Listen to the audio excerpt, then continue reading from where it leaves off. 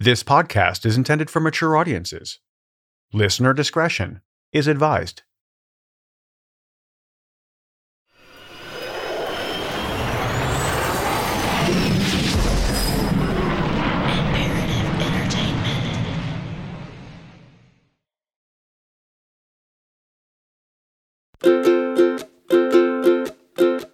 Do you have a doppelganger? A lookalike somewhere that made you do a double take? Maybe you've been stopped in the street and had people comment on your resemblance to someone they know. Or perhaps you've been constantly told that you look like a famous actor, musician, or athlete. It's one thing to share a resemblance, but what if you were truly mistaken for somebody else? Depending on how close the similarities are, the confusion can be totally understandable, and it happens all the time. Most of the time, it's amusing to be confused with someone else, if not a bit flattering sometimes. It's when the likeness is so uncanny that people actually think you are someone else that things can get weird. This is exactly what happened to a 19-year-old named Bobby Shafran.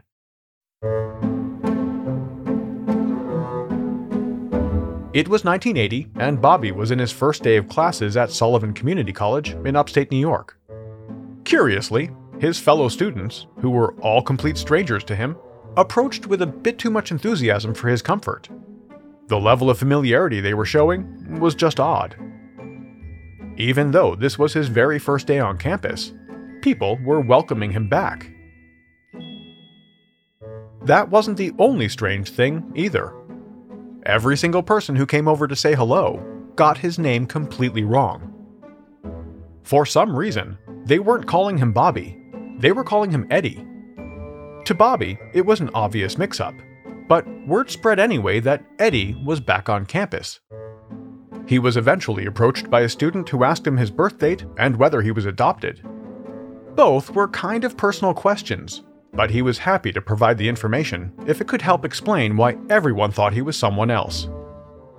When Bobby confirmed that he was in fact adopted, the other student was visibly shocked. The words that followed changed his life forever. "I think you have a twin brother." My name is Eric Crosby. Welcome to True.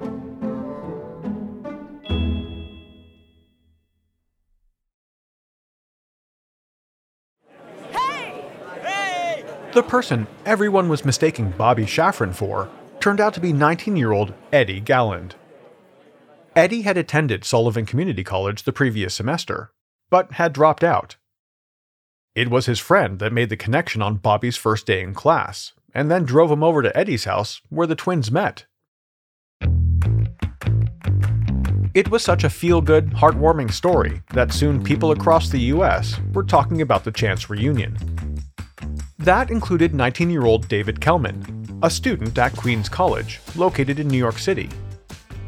But when he dug a little deeper into the various news reports, he made a surprising discovery. He realized that his physical resemblance and personal information was basically identical to Bobby and Eddie. Incredibly, just a short time later, it was confirmed that David was indeed their brother. Within the span of just a few months, 3 complete strangers learned they didn't just have brothers, they were identical triplets. Each one had always assumed they were an only child, but this changed everything, in more ways than one. Bobby Shafran, Eddie Galland, David Kelman, all adopted at birth, and were not aware of each other's existence. So far interesting, but not remarkable. But then, at age 19, the 3 boys finally met through a crazy set of circumstances and quickly realized they were identical triplets. The heartwarming human interest story was soon overshadowed by the circumstances of their situation. The question everyone was asking was simple. Why had they been separated at birth to begin with? The answer, however, was much more complicated and darker than anyone could have imagined.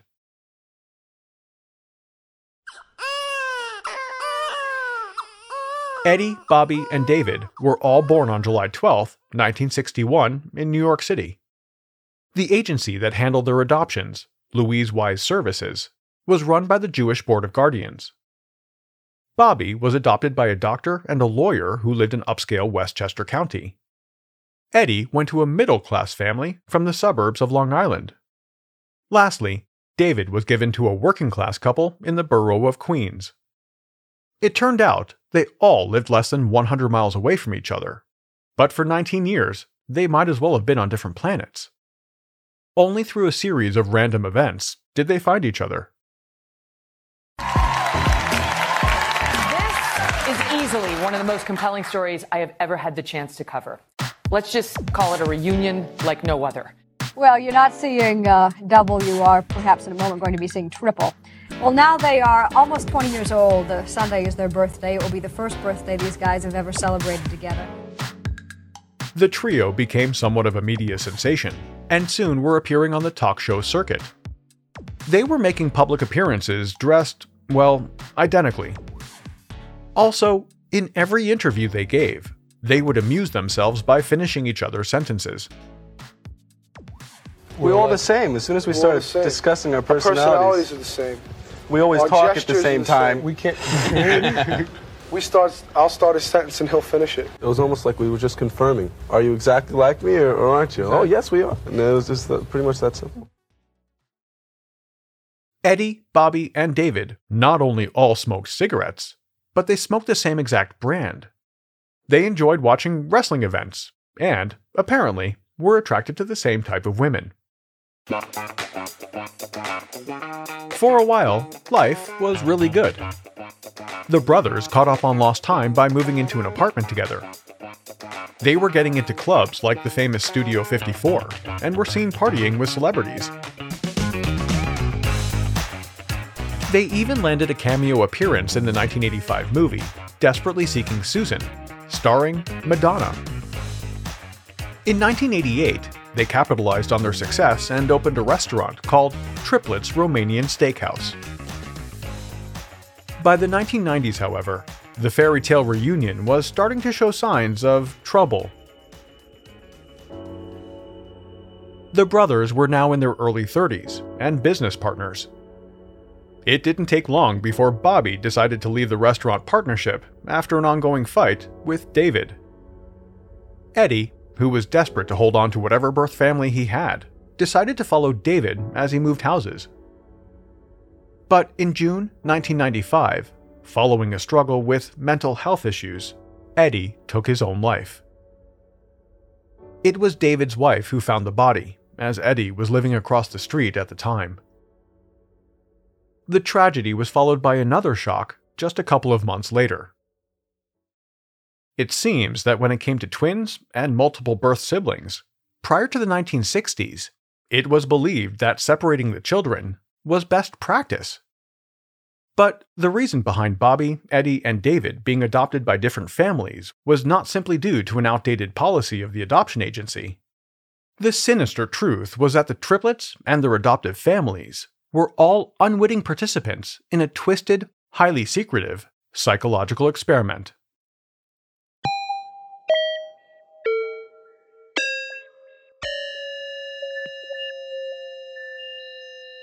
The test was designed to study the long-term impacts of raising identical siblings in different environments. Overseeing the project, which had funding from the U.S. National Institute of Mental Health, was child psychiatrist Dr. Peter Neubauer. Essentially, Neubauer wanted to see if nurture overrode nature when it came to twins and triplets. He was an Austrian Jew who fled Nazi Germany during World War II. But years later, his scientific work would be compared to the same inhumane experiments conducted on Holocaust victims and survivors.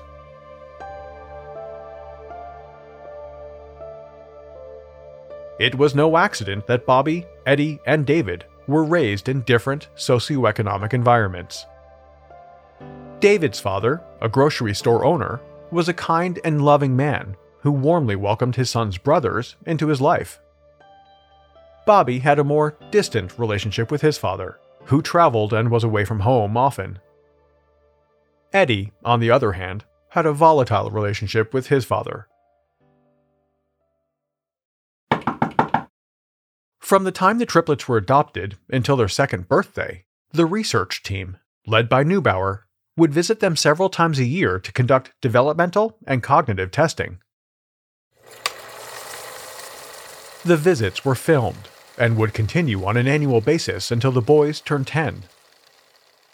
As far as their families knew, this was all part of the standard monitoring protocol in place for adopted children everywhere. The unsuspecting parents had no idea their adopted sons were being treated like lab rats. Demanding answers, the parents approached Louise Wise Services. The adoption agency claimed that, according to policy, the boys had been separated because it was too difficult to place triplets in one household. David's adoptive father was outraged, telling the agency that, had he known, he would have adopted all 3 boys without question.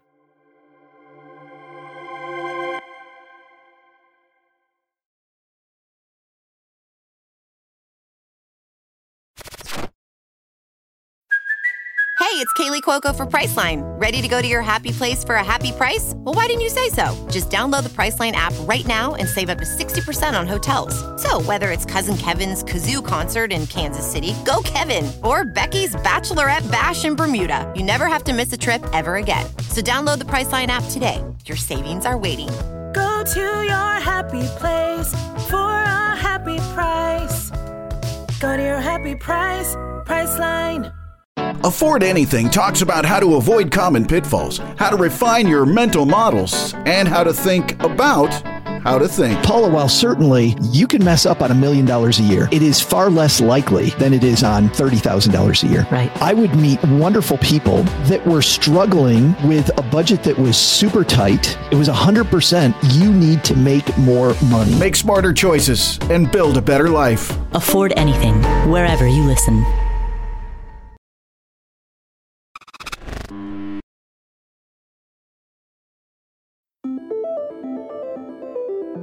As the years passed, Bobby and David went back to leading their own separate lives out of the media spotlight. The two had little contact with each other, until 2017, when a British filmmaker approached them about turning their story into a documentary. The project was called 3 Identical Strangers, and it reconnected the 2 surviving brothers.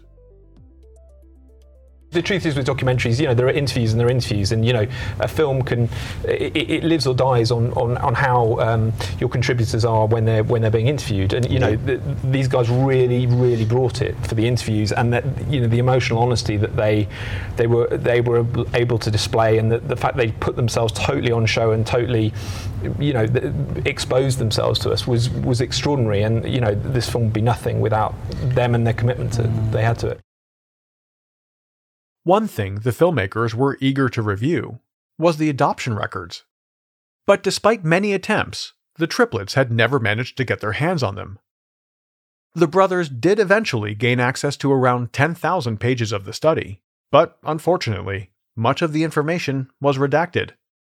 There was nothing to indicate what the findings were or whether there was any plan to ever publish them.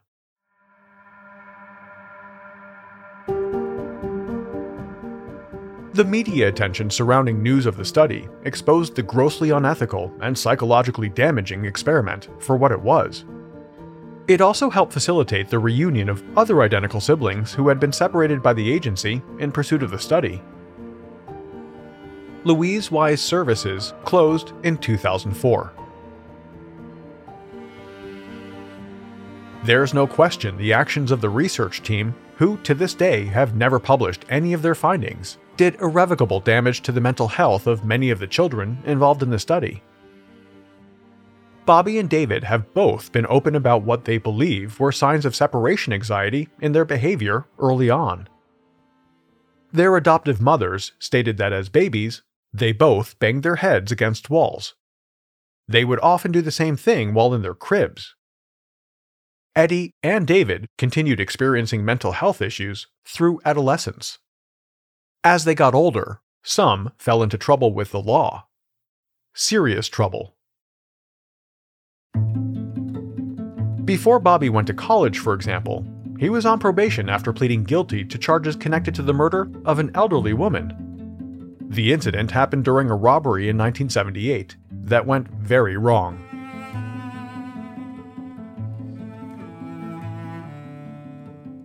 When a journalist eventually tracked down Dr. Peter Neubauer during the mid-1990s for an article, he offered no apologies to the children whose lives had been forever affected by his experiment.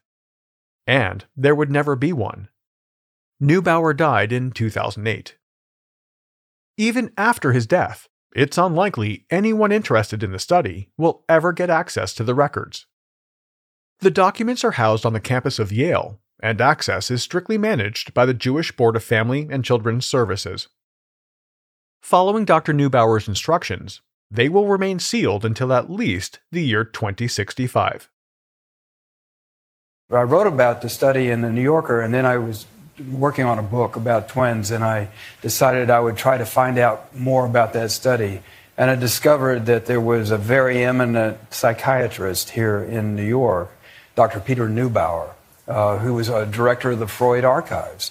And he was the guy who was overseeing this study.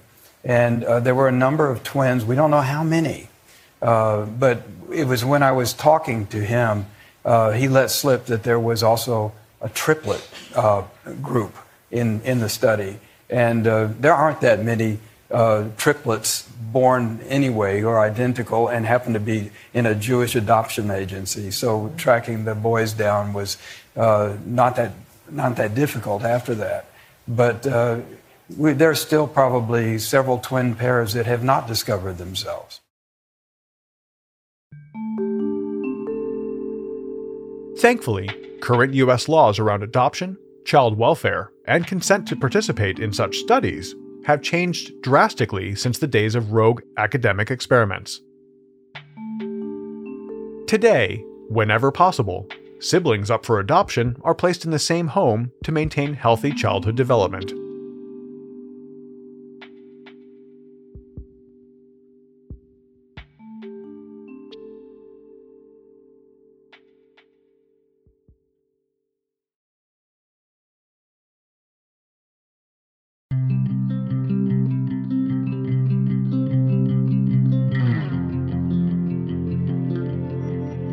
As dark and troubling as the story of the triplets is, if there's any argument to be made for nature over nurture, then this next story is it.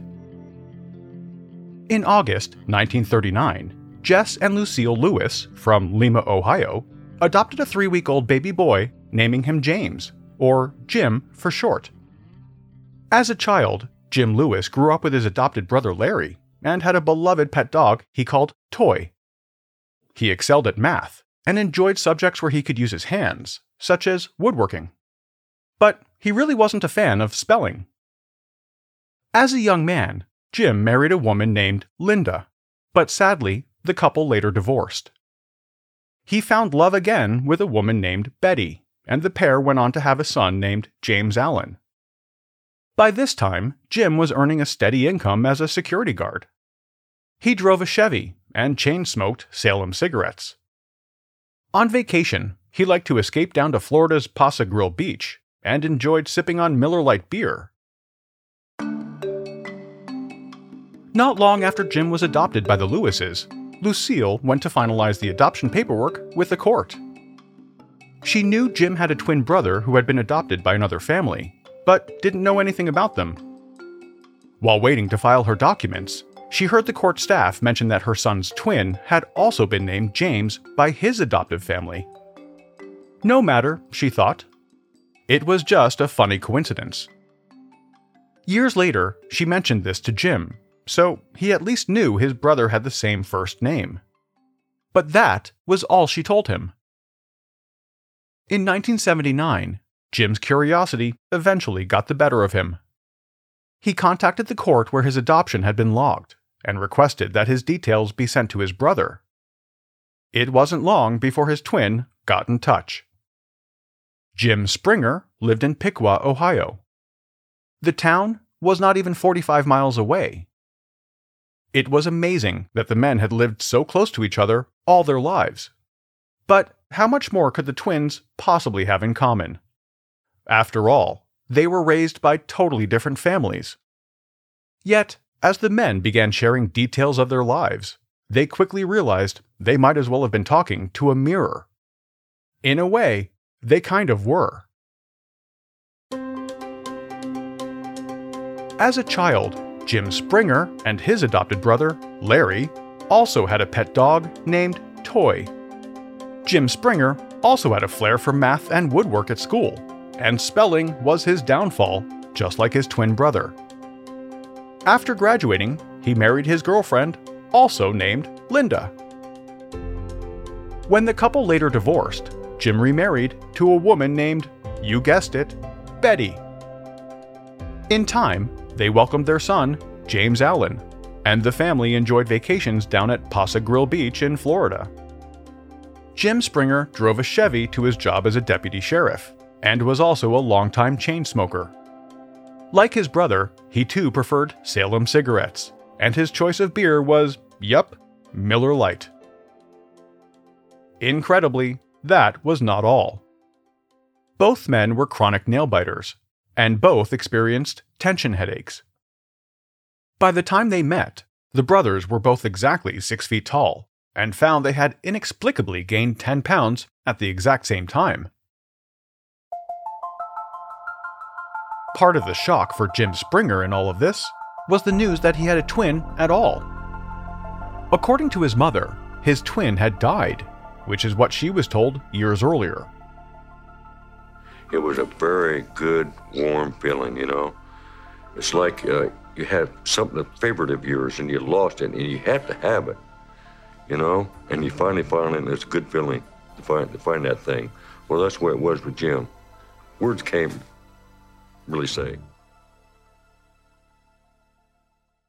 It wasn't long before the Jim twins, as they came to be known, were making the rounds, giving TV interviews about their lives and their many remarkable similarities. As their astonishing story made news across the country, it caught the attention of researchers at the University of Minnesota. As if there weren't already enough coincidences, the year the twins were reunited, 1979, was the same year the university had started one of several famous studies on twins. Like the highly unethical work of Dr. Peter Neubauer and his team, the Minnesota study of twins reared apart, as it was called, also focused on the question of whether genetics or environmental factors were more influential in the development of twins separated at birth. However, unlike the secret nature of Neubauer's work, the Minnesota study was not intentionally separating any siblings at birth. According to the Minnesota Center for Twin and Family Research, the study originally only focused on twins born in the state of Minnesota from 1936 to 1955. The research parameters were later expanded to include twins born between 1961 and 1964. The study was led by prominent psychologist Dr. Thomas Bouchard, and the participants had already been separated and raised in different families. They were later tested as adults, only after giving their full consent. In the 20-year period between 1979 and 1999, the team studied 137 sets of twins. 81 were identical, while the remaining 56 pairs were fraternal. The landmark study went on to drive further pioneering research into the shared health and psychological characteristics between twins.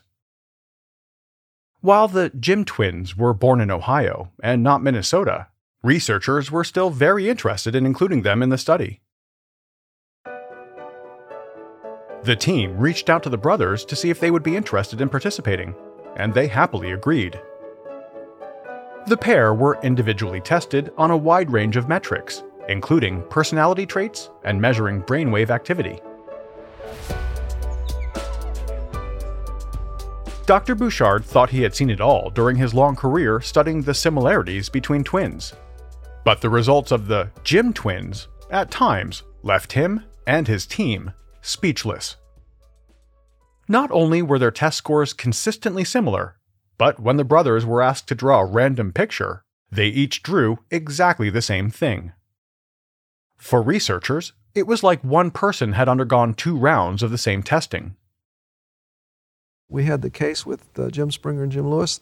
They had our first set of twins. They came here, and we videotaped them. And because they were in our first twins, we hadn't really completed the assessment that we would like to have had. So we brought them back 6 months later, And I recall playing a videotape. They asked to put the tape on, and I put the videotape on, and I said, I don't know which twin is on this tape. And the voice came on, and Jim Lewis said, oh, that's me. And the picture came on, and it was his brother. So as a demonstration of similarity in voice, that was perfect. Ultimately, the study found that even if twins are raised apart, there's a fairly equal chance they will have the same psychological and personality attributes as those brought up in the same household. The conclusion was that genetics is responsible for the similarities, while environmental influences account for the differences. Yeah, one of the consequences that I point out to my classes, and that don't seem to sort of get into the public consciousness, is that as we create more and more egalitarian and equal societies with equal opportunity, the differences between individuals become more and more genetically based. And the differences don't go away. The overall range may be reduced somewhat, but the differences don't go away, and they become more and more genetic, which is a sort of a paradoxical finding. If you're an environmentalist, if you believe that there are genetic differences, it's a natural consequence. As far as the Jim twins are concerned, however, there is one more test to observe. It remains to be seen whether Jim Springer will follow his brother's lead by divorcing his second wife and go on to marry for a third time. If he does, researchers believe it's a safe bet her name will be Sandy.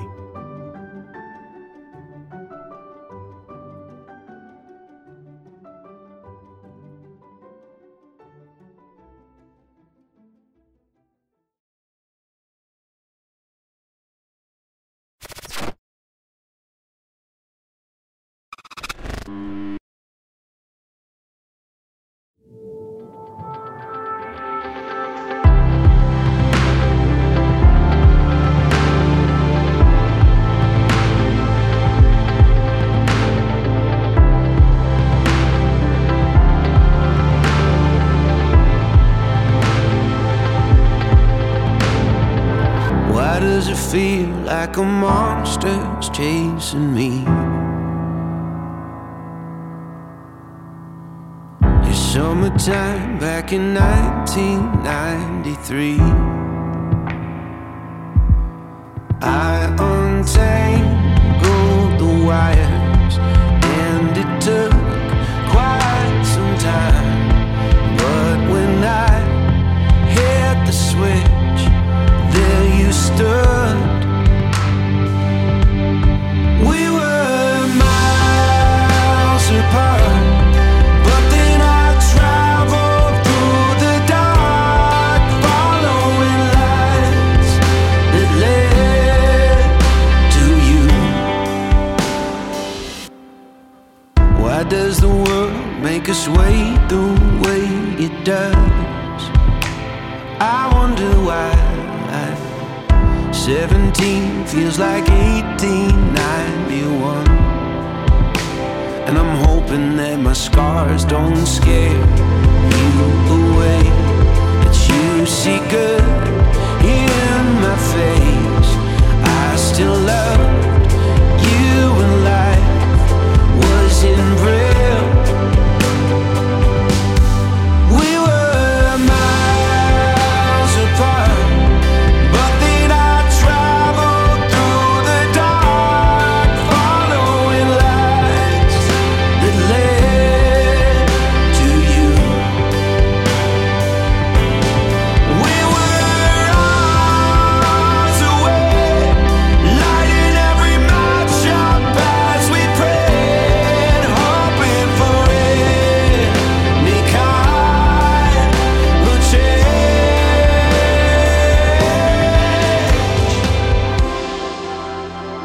True is a production of Imperative Entertainment.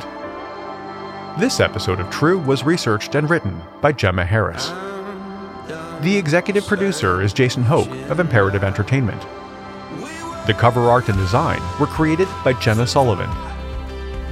True was created and is produced by me. Have any comments or questions?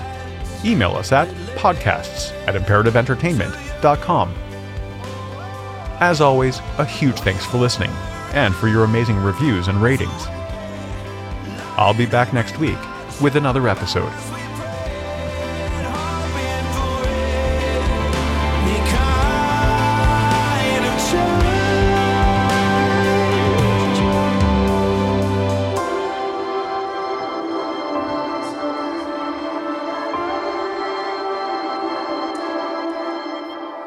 I'm done searching now.